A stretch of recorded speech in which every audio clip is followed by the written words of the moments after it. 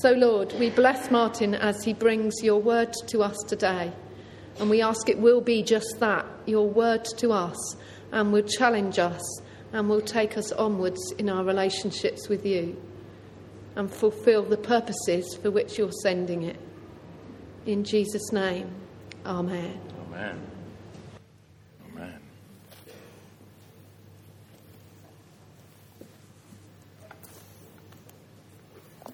Oh.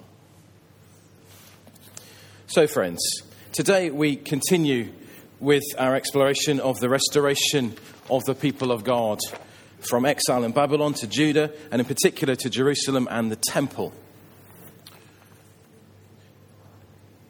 A brief reminder, though, of where this series sits within the overview of God's people. We saw this slide in detail a couple of weeks ago. So, as you see, we go from creation through Abraham, Isaac, Jacob, Moses, and the Exodus, that escape from slavery in Egypt, into the wilderness and then to the promised land. In terms of rulership, it moves from judges to kings.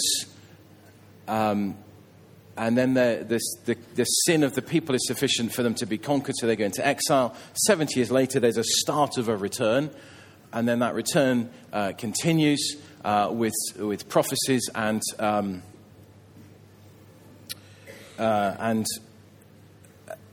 prophetic, the post-exile prophets, there we go. Then there's a big gap in years, but actually just like there was a 400 years gap between the people going into Egypt and them escaping. And then we see the New Testament of Jesus, his incarnation, miracles, and so on and so on. And Pentecost, gospel to Gentile, moves out to the Gentiles, including Samaria, which we'll come back to later. Then we sort of sit ourselves today in that period of biblical timeline before we think of Revelation as being something that is still to come, still to be fulfilled. So in terms of our topics for these few weeks, we're talking about the restore of the rule of law. Hopefully most of you have been to at least one of the series in advance before this, looking at Ezra and Zerubbabel before him, and quite how that worked. So, I'm supposed to be preaching on Nehemiah chapters 1, 2, 3 and 4 on restoring the rule of law. And I hope you've all read that at home in preparation for this morning. No, surely not. Restoring the rule of law, by which I think we mean something around governance, around lawful behaviour, about state-enforced sanctions for those who misbehave. And I want to compare and contrast a little bit Nehemiah's style of leadership with Ezra's, which means that we do need to return briefly to last week's topic. And what, for me, is the awfulness of Ezra chapter 10. So last week we saw Ezra, the purist, insisting that the people put away their foreign wives. This is Ezra's initial briefing then from some of the leaders. It comes from Ezra chapter 9, and it runs like this. The people of Israel, including the priests, the Levites, have not kept themselves separate from the neighbouring peoples with their detestable practices, like those of the Canaanites, the Hittites, the Perizzites, the Jebusites, the Ammonites, the Moabites, the Egyptians, and the Amorites. They have taken some of their daughters as wives for themselves and their sons, and have mingled the holy race with the peoples around them. You can almost hear the indignation rising. And the leaders and officials have led the way in this unfaithfulness. And of course, Ezra's briefing came from some of those leaders who had not done this. And so their self-righteousness was very clear. As we saw last week, Ezra insisted that all the people put away their foreign wives and the mixed-race children that ensued from those relationships. There were so many that it took 2 whole months to work through the nation case by case.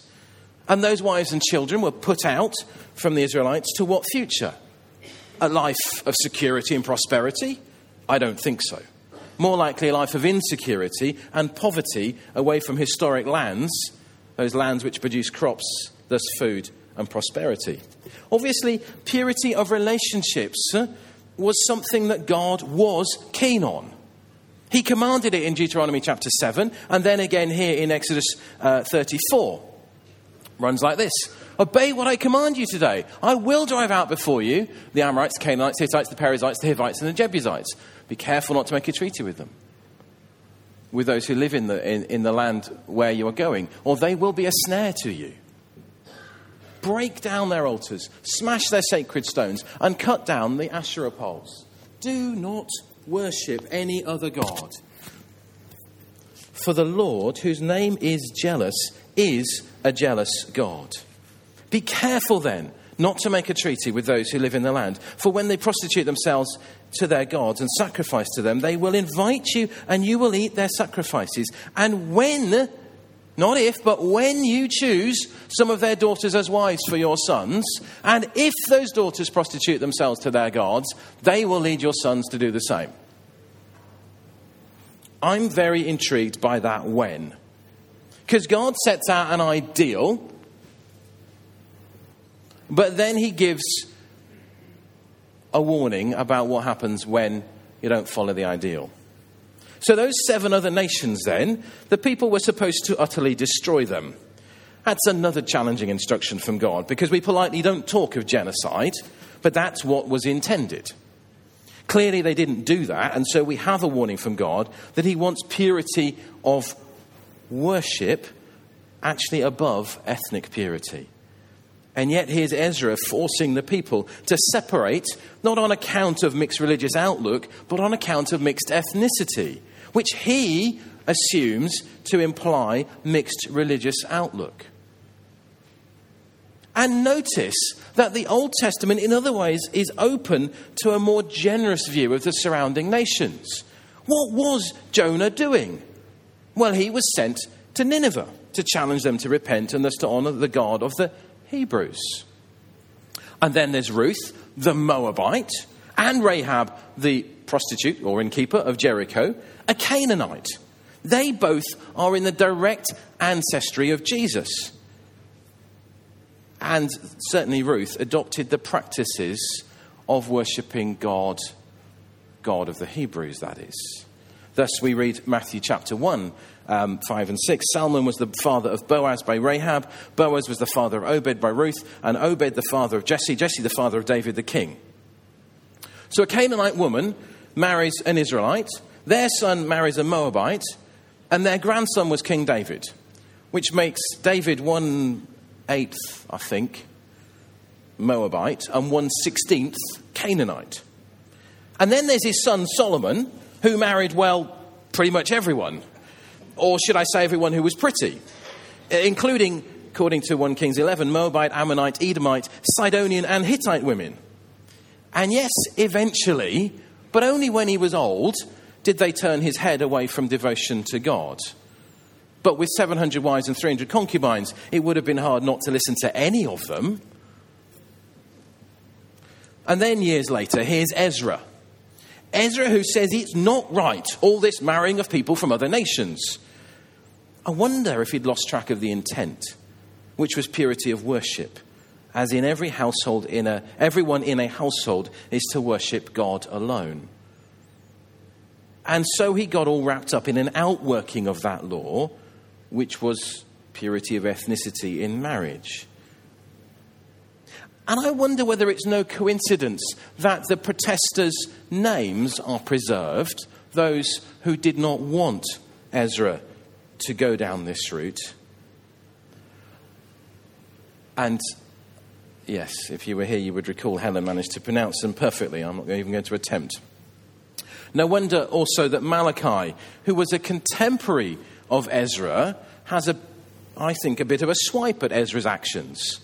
So there's Malachi in the bottom right-hand corner of a chart that you've seen before. It just gives us some sense of overview as to where we're at. We're at the bottom end now. Nehemiah comes back.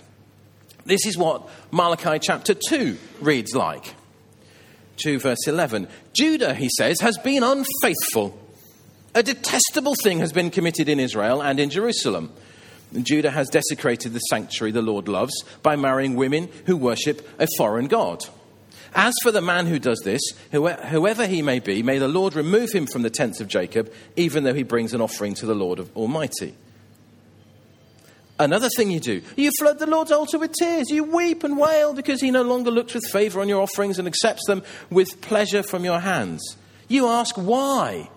God's response is, it's because the Lord is the witness between you and the wife of your youth. You have been unfaithful to her, though she is your partner, the wife of your marriage covenant. Has not the one God made you? You belong to him in body and spirit. And what does the one God seek? Godly offspring. So be on your guard and do not be unfaithful to the wife of your youth. And Malachi goes on. The man who hates and divorces his wife, says the Lord, the God of Israel, does violence to the one he should protect, says the Lord Almighty. So be on your guard and do not be unfaithful. That's Malachi, the contemporary of Ezra. So Malachi wrote this around about the same time that Ezra was forcing the returning exiles to divorce the foreign wife of their youth. So this feels like quite an indictment of Ezra and his actions. For me, then, I recognize that leadership exercised in Ezra was actually not that helpful and caused major distress to those banished by the actions he initiated. And yet, the people followed his lead. He did not give an option to those mixed-race couples to declare a unity in worship of God.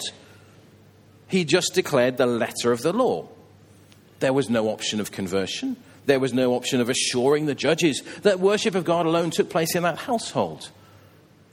In other words, he stuck with God's ideal, but forgot the bit that God also lives and loves us and offers us grace when our reality does not match up to his ideal.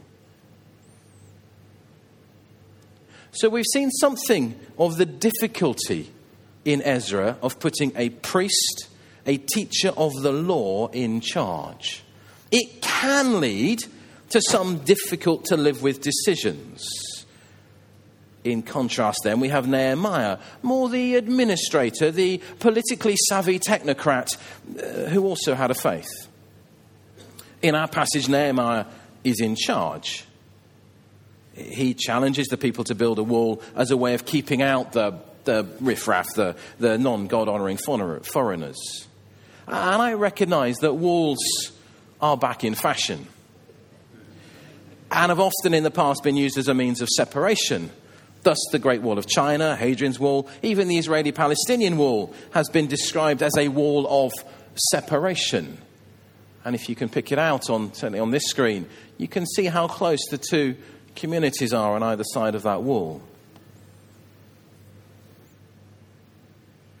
Each wall separated one form of governance and thus vision and values about how things should run and should be from another set of vision and values. This wall was no different. And remember, for the Israelites of the Old Testament, there was an emphasis on communal holiness, which we, in these post-incarnation of Jesus days, have largely replaced with a focus on individual holiness, individual relationship with Jesus. So as we heard, Nehemiah 1-4 starts with Nehemiah hearing bad, sad news from Jerusalem. Fasting, so then he fasted and prayed for God's intervention in the situation. In chapter 2, we see Nehemiah as cupbearer to the king, gets to tell the king, that is King Artaxerxes, about his woes, and he's sent to Jerusalem with a letter to allow him to get lots of timber. The local mafia, shall we say, Sanballat the Horonite and Tobiah the Ammonite, are rather put out by this. Then after an inspection of the walls of the city, so Nehemiah encourages the Israelites to get on with the job. Chapter 3 is a record of which families built which part of the wall, and so we've picked up this morning already in chapter 4. And the opposition, as we heard, from Sanballat and Tobiah and the others continues. And it continues on beyond our reading in chapter 4, and then again in chapter 6, and even after the wall was completed. Now that wall, the wall around the city of Jerusalem, took 52 days to complete. They slept in shifts, they stayed on guard, and they stayed clothed throughout that time, ready to fight at any moment. This was not your usual 9-to-5 job with weekends off. So why was it such a big problem to these guys, to Sanballat and Tobiah and their mates? Well, Sanballat was a Horonite from the city Horon, I think, and Tobiah and Ammonite. They were two of the people groups that God had driven from the Promised Land for the Israelites. Now, from the Bible, that's kind of all we know about Sanballat, but extra-biblical evidence, in other words, surviving papyri, suggests that Sanballat was the governor of Samaria. Hence, you might think he has the authority to speak in front of the army of Samaria. So let's turn our attention to the Samaritans for a little while. They were effectively the rump of the 10 tribes, which were the northern kingdom of Israel. Yes, many had been carried off into exile under the Assyrians in 722, 721 BC and had stayed wherever they went. But others had remained in the land and had intermarried with the new people groups that the Assyrians sent there. So when the Jews first came back under Zerubbabel and started rebuilding the temple, they offered to help. But they were rejected roundly. That's the story there, Ezra chapter 4. Then, as we've talked about already, Ezra brought in reforms which tackled in his own people the very thing the Samaritans did. That is, to marry people from other cultures. Ezra then becomes, I think, a bit of a boo-hiss kind of character for his intolerance, but also practically, since many of those foreign wives and children that were put away from the Israelites would have gone to probably Samaria. And so little wonder that there was good links between the peoples, husbands making contact with ex-wives and so on, but the leaders were antagonistic to each other.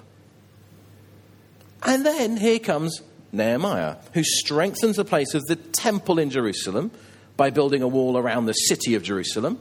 And in doing so, I think he implicitly challenges the place of Shechem, which is in Samaria, and Shechem includes Mount Gerizim, which was later to become the centre of worship for Samaritans as the place to worship God. But it could have been the place for all those who saw their roots in the Mosaic tradition, were it not for the rebuilding of Jerusalem. So if you read Genesis, Exodus, Leviticus, Numbers, Deuteronomy, the focus of worship is in Shechem, which is in Samaria. Jerusalem gets a look in as David conquers it much later on.